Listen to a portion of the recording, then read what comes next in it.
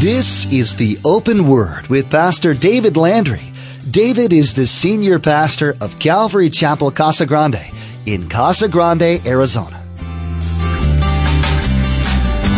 What we see in verse 6 is a godly principle.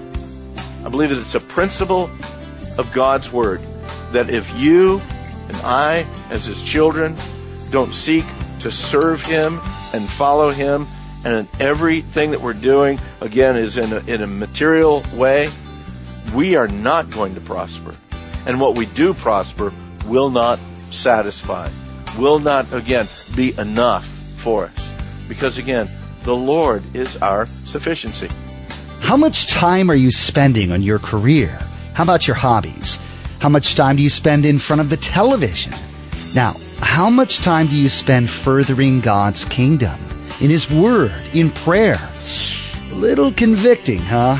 Well, as we begin our study in Haggai, we learn that once again the nation of Israel, despite all of God's mercies, are putting other things as priorities above God. But God won't bless that kind of behavior. The only way for us to live a full life is to keep God first. Let's join Pastor David in the book of Haggai, chapter 1, verse 1 for today's study. We've been through a study on the minor prophets, majoring in the minors.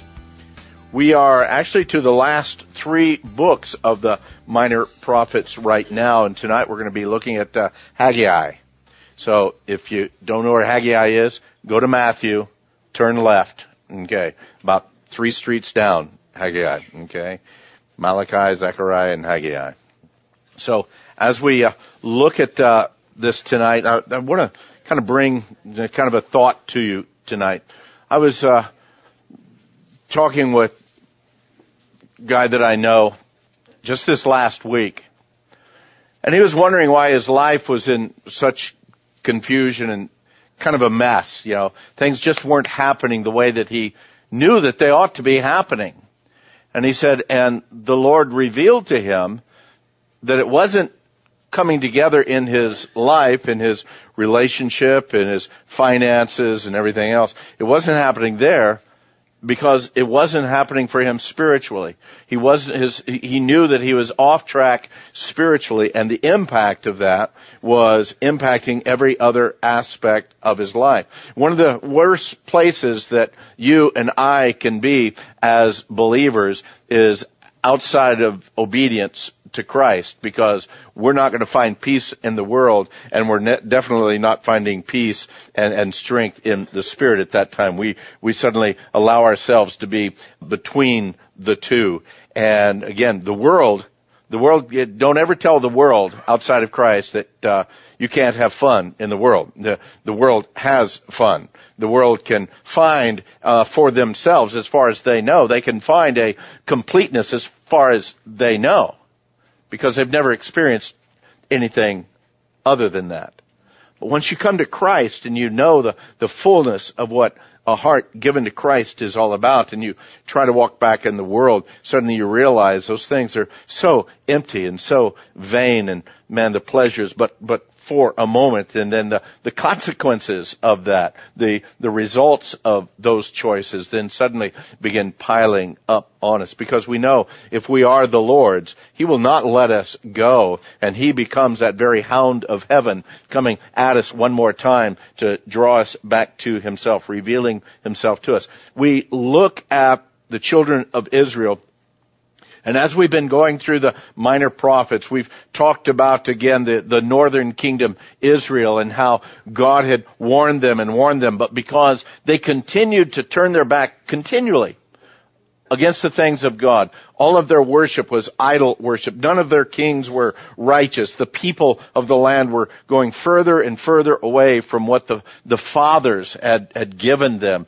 and purposed for them. And so when God brought judgment on Israel, that northern kingdom, He continued pleading with the southern kingdom. He continued saying, your sin is again going to be judged, but if you'll turn back, if you'll come back. We just looked at that the other day. It says, again, turn back when we were looking at Zephaniah. He says, oh, you undesirable nation. He's talking to Judah. He says, before the decree is issued, before the Lord's fierce anger comes, before the day comes. Seek the Lord. So he says, you've got a chance here, turn back. But we know historically that they didn't. And so years after Israel falls, in 586, Jerusalem falls, and actually the portions of it had already been under attack for a while. Jerusalem thought that they were strong within themselves. They thought that they could stand against the attacks of the Babylonian Empire, Nebuchadnezzar and all of his army. But God says, your strength is nothing when it comes to my judgment against you. And so God took them into exile. They were captured. There were a people that were totally defeated. The Babylonians came in, totally destroyed the city of Jerusalem, totally destroyed the temple, their place of worship that they had already turned into pagan and idol worship and perverted worship. God just destroyed that building, destroyed the city, and took a huge portion of them into exile up into Babylon and into that area. The judgment of God, he had already told them that judgment would be for 70 years. And it's interesting that God's promise to them, it was true. It was 70 years later that God allowed them to start coming back into the land. And you can go back and you can read the book of Ezra and Esther and Nehemiah. You can see how God started forming and fashioning and bringing them back into the land. Well, now we're at these last three minor prophets, and they are actually post-exile prophecies. In other words, they are returning back from exile. They're rebuilding the city, rebuilding the temple when we get to these particular writings. And when we look at it again, we understand that there's a lot of work to be done, because as they come into that land, it had been totally destroyed. And it had been that way for 70 years. And again, there was a scattering of again, the Jewish people that were left there, but there was no strength there. There was no real true worship at all going on there. God had to go and do a whole new thing, rebuild them totally and completely. I want to look tonight not only at the historical aspect of what Haggai speaks about here, but I want us to also look at in our own personal lives. What is it saying to us? In Haggai, it starts talking about rebuilding the house of the Lord. Well, keep your place in Haggai. Turn with me, if you would, to Ephesians chapter 2, if you would. Ephesians chapter 2, just a short passage here, but to help you to understand the importance of what we speak about here when we start about rebuilding the temple, rebuilding the house of God. Throughout the New Testament, Paul reminds us that God no longer dwells in temples made with hands, but he dwells now in our hearts. We now are, as believers, we are the temple of the Holy Spirit. We're the house of God ourselves. Now, Paul tells us in Ephesians chapter 2, in verse 19, he says, "Now therefore, you're no longer strangers and foreigners, but fellow citizens with the saints and members of the household of God, having been built on the foundation of apostles and prophets, Jesus Christ himself being the chief cornerstone, in whom the whole building, being fitted together, grows into a holy temple in the Lord, in whom you also are being built together for a dwelling place of God in the Spirit." We've been talking about off and on through this, not only that we are the bride of Christ, and we talking about, sometimes it's kind of difficult for guys to get their heads wrapped around that I'm the bride of Christ, and how does that work? And but guys, you can really relate, hopefully, to you are the building of Christ. Okay, you are the building of Christ. You are the temple of the Holy Spirit, and that's what I want us to remember as we look at this. The book of Haggai in chapter 1. It's interesting. Haggai, very, very short. His whole ministry, probably just a couple of years. And one of the reasons we know that is because he dates everything for us. It's really clear as when his writing was and how long his ministry lasted, because he tells us when it started and pretty much when it ended. And chapter 1, verse 1, he says, it was in the second year of King Darius in the 6th month and on the first day of the month. And so historians tell us that this is probably around 520 BC. In that area of about 520 BC. So the second year of King Darius. This isn't the Darius of Daniel. This is another Darius.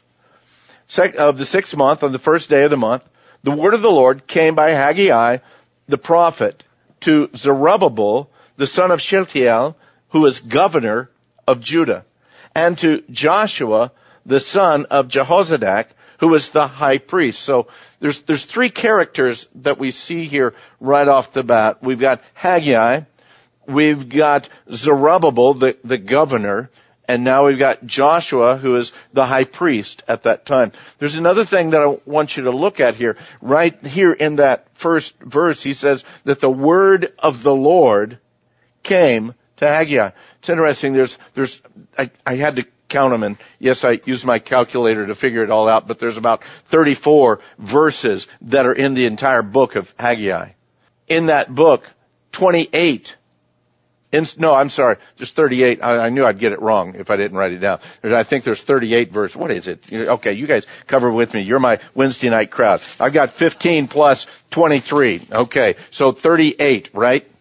Okay, good. Okay, they've got to correct me every once in a while. 38 verses, and no less than 24 times do we read the word of the Lord, or the Lord said, spoke about it. So the very focus in all of this is the word of God coming to the people of God at this time of rebuilding. Guys, what are the things that I know that in our life, the very thing that's going to strengthen you and I in our life, equip us, empower us against the attack of the enemy, give us, again, strength and direction and purpose in life, is the Word of God. Learning it, memorizing it, understanding it, studying it. A quick Bible reading is great, and we need to do that. You need to be reading through your Bible.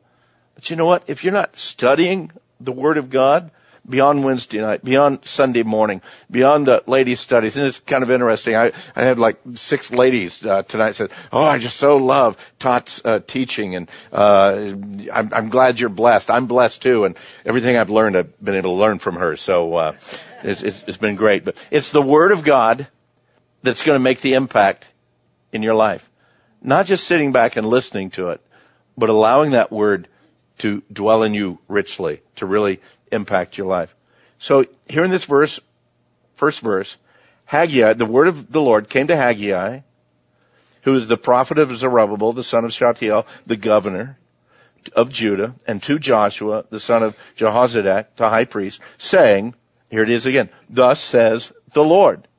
And I love the fact that Haggai is not saying anything other than what the Lord is speaking. He knows that's where the strength is, that's where the wisdom is, that's where the change is going to be in the people of God, is in the word of the Lord. Thus speaks the Lord of hosts, saying, this people says, the time has not come, the time that the Lord's house should be built. Verse 3, I'll come back in a moment. Then the word of the Lord came, again, the word of the Lord came by Haggai the prophet, saying, is it time for you yourselves to dwell in your paneled houses and this temple to lie in ruins? Now therefore, thus says the Lord of hosts, again, the Lord speaking, consider your ways. Guys, I've been in church all my life, okay? I've been in various styles, forms of church, quite a bit through the years. And it grieves my heart when I hear pastors use this as the catapult for their building program. Okay? That they say, hey, you know, all you guys are living in nice houses. Well, we got this big church we need to build. It's time for you to forget about that and start That's not what he's speaking about here. What he's speaking about is your lives in Christ. What he's speaking about here is your spiritual life versus your material life. And that's what I want us to focus on and understand as he is talking to the people, the Jews that have come back into captivity. They've gotten comfortable back in the land. We could go back and look at Ezra. We find out that, hey, they had put together the altars and they had started worshiping again. But they hadn't done much else. And then they started and they put the foundation down of the temple and maybe just a row or so of stones there, but not much else. And then they got comfortable. They had just enough religion, just enough to satisfy them, but not really complete obedience to the Lord. Because again, in that time frame, God still wanted them to build the temple. Again, that was that place of focus, that place of worship for the people. And the people had, in essence, pretty well, not only had they gotten satisfied, but they had gotten pretty lazy because it had become so easy for them. Some of them have even gotten to that point where, again, there's nothing else really that I need to do. We built a little altar. That's fine. That's all I need. The sad part is that there's so many believers who say, you know what? I said that prayer at that altar 20 years ago. That's all I need. I read that little pamphlet. I signed my name on the back. I mailed it away someplace. That's all I need. It's just, I've done the main thing that needed to be done. I don't need anything else. And yet we read through the Word of God and we understand, no, that should be just the beginning point. That should be the catalyst for the rest of your life, not the completed portion. The sad thing is so many believers, they figure just that they purchased this, this ticket to heaven and they just got it in their back pocket and when they need it, they'll be able to pull it out and ready to go. But for you and I, walking in the Lord, serving the Lord, being a part of the family of God, it's so much more than that. And I believe that true believers understand that. He goes on and he tells them, I'll back up a little bit. Verse 2, he says, thus speaks the Lord, host, saying, this people says, the time has not come, the time that the Lord's house should be built. Again, it's because they had gotten into that comfort zone. And they were satisfied. Some might have thought, well, there's others that are yet returning from Babylon. They haven't come back yet. So there's no real need to build the Lord's house yet. Let's wait till everybody gets back. And again, there's believers today that are living their lives without, again, that imminence of the soon return of Christ, like we've been talking on Sunday morning. Oh, we've got plenty of time. I've got plenty of time to get my act together. Right now, there's too many things in the world that I'm involved with. I don't want to give up this. I don't want to give up that. I don't want to focus. I don't want to dial into that area, that spiritual area of my life. And yet, all the time, man, the Lord say, what do you mean it's not time yet? What do you mean it's not time yet? Today, right now, is the time. He says in verse 3, the word of the Lord came to Haggai the prophet saying, is it time for you yourselves to dwell in your paneled houses and this temple to lie in ruins? Now therefore, thus says the Lord of hosts, consider your ways. It's time to get on a move. Then God says in verse 6, you have sown much, yet you bring in little. You eat, but you don't have enough. You drink, but you're not filled with drink. You clothe yourselves, but no one is warm. And he who earns wages to put into a bag with holes. Beloved, I believe that what we see in verse 6 is a godly principle. I believe that it's a principle of God's word, that if you and I, as his children, don't seek to serve him and follow him, and everything that we're doing, again, is in a material way, we are not going to prosper. And what we do prosper will not satisfy, will not, again, be enough for us. Because, again, the Lord is our sufficiency. Now, does that mean we shouldn't take care of things? No, that's not what I'm saying. What I'm saying is these guys were so, again, moved into that whole realm of material gain that their spiritual life was lacking so desperately. And so that material gain became so empty. Again, it wasn't enough. They weren't filled enough. They weren't warm enough. And even the wages that they had, it was like putting money in a bag with a hole in it. Verse 7. Here again he says, thus says the Lord of hosts, consider your ways. Twice now within just a couple of verses. Consider your ways. Consider your ways. The old saying is that sin will keep you from this book, but this book will keep you from sin, because it'll cause you to consider your ways. And if you don't want to consider your ways, then don't read this book, because this book not only reveals God and Christ, but it also reveals my heart.